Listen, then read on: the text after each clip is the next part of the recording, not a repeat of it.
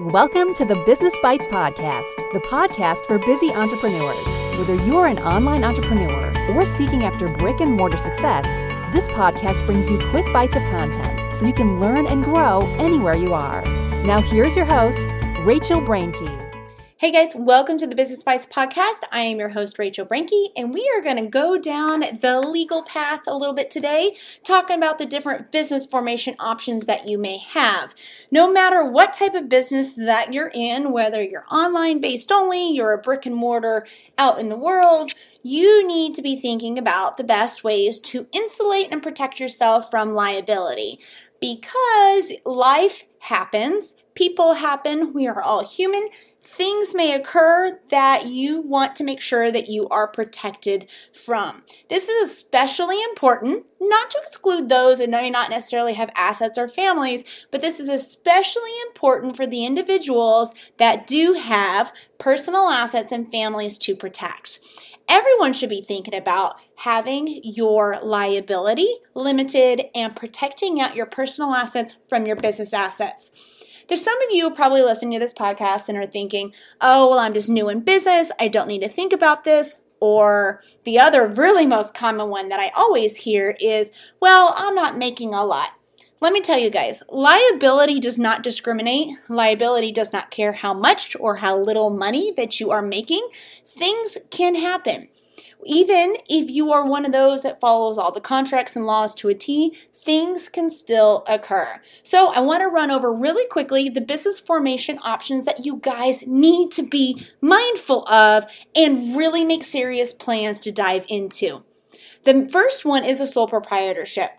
Here in the United States of America, if you put yourself out like a business, you're just engaging in business, whether it could be an online blog with a couple affiliate links, or maybe you're a photographer that's working part-time, or you could be a full-fledged studio.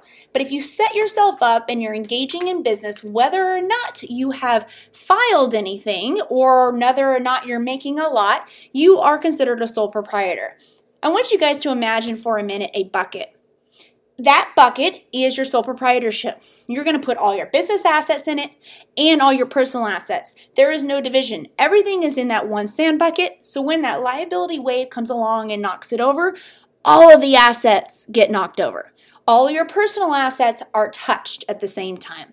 A lot of businesses start out as sole proprietorships because it is one of the most cost effective. It's very cheap, and it's the default one. You don't necessarily have to do filings unless you are working underneath a business name that is not your own legal name. And so a lot of this develops just rising out of the default of being in business. And the unfortunate part is there's absolutely no liability protection with just the structure of a sole proprietorship. There's also not any tax benefits as well, because everything is connected to your social security number and 100% is attributed to you. The next two business structures are the ones that I really strongly recommend that you guys consider.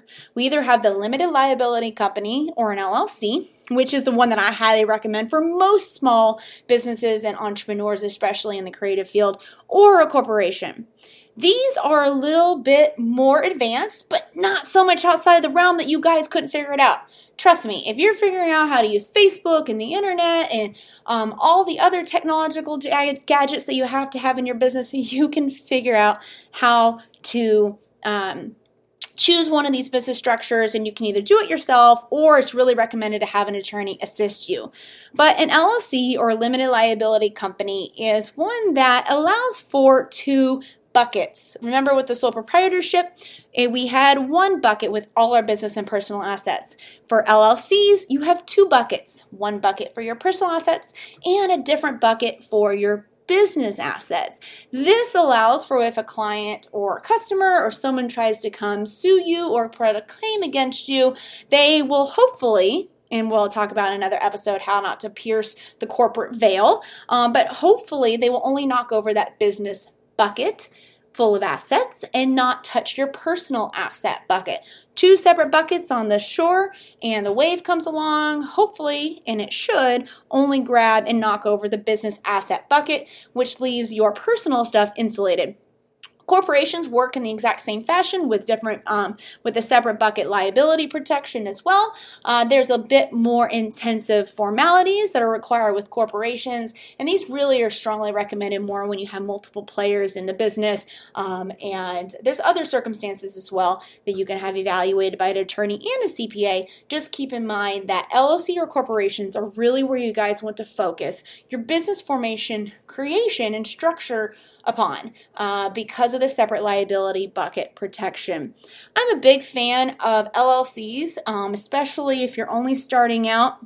But even myself, with being in business for over 10 years, many of my companies are LLCs as well. It affords us a separate liability bucket protection that an LLC or a corporation would, but there's not as much formalities as a corporation requires, and there still are tax benefits that come along with having an LLC through specific elections that I take with the IRS. So it's kind of that middle ground. If you look at it from a scale, you've got the sole proprietorship on one end with basically zero liability protection arising out of your business formation, and at the other end of the scale you've got the corporations with the separate liability bucket protection, and all the extra corporate formalities is a little bit more expensive. In the middle is really where the LLC rests.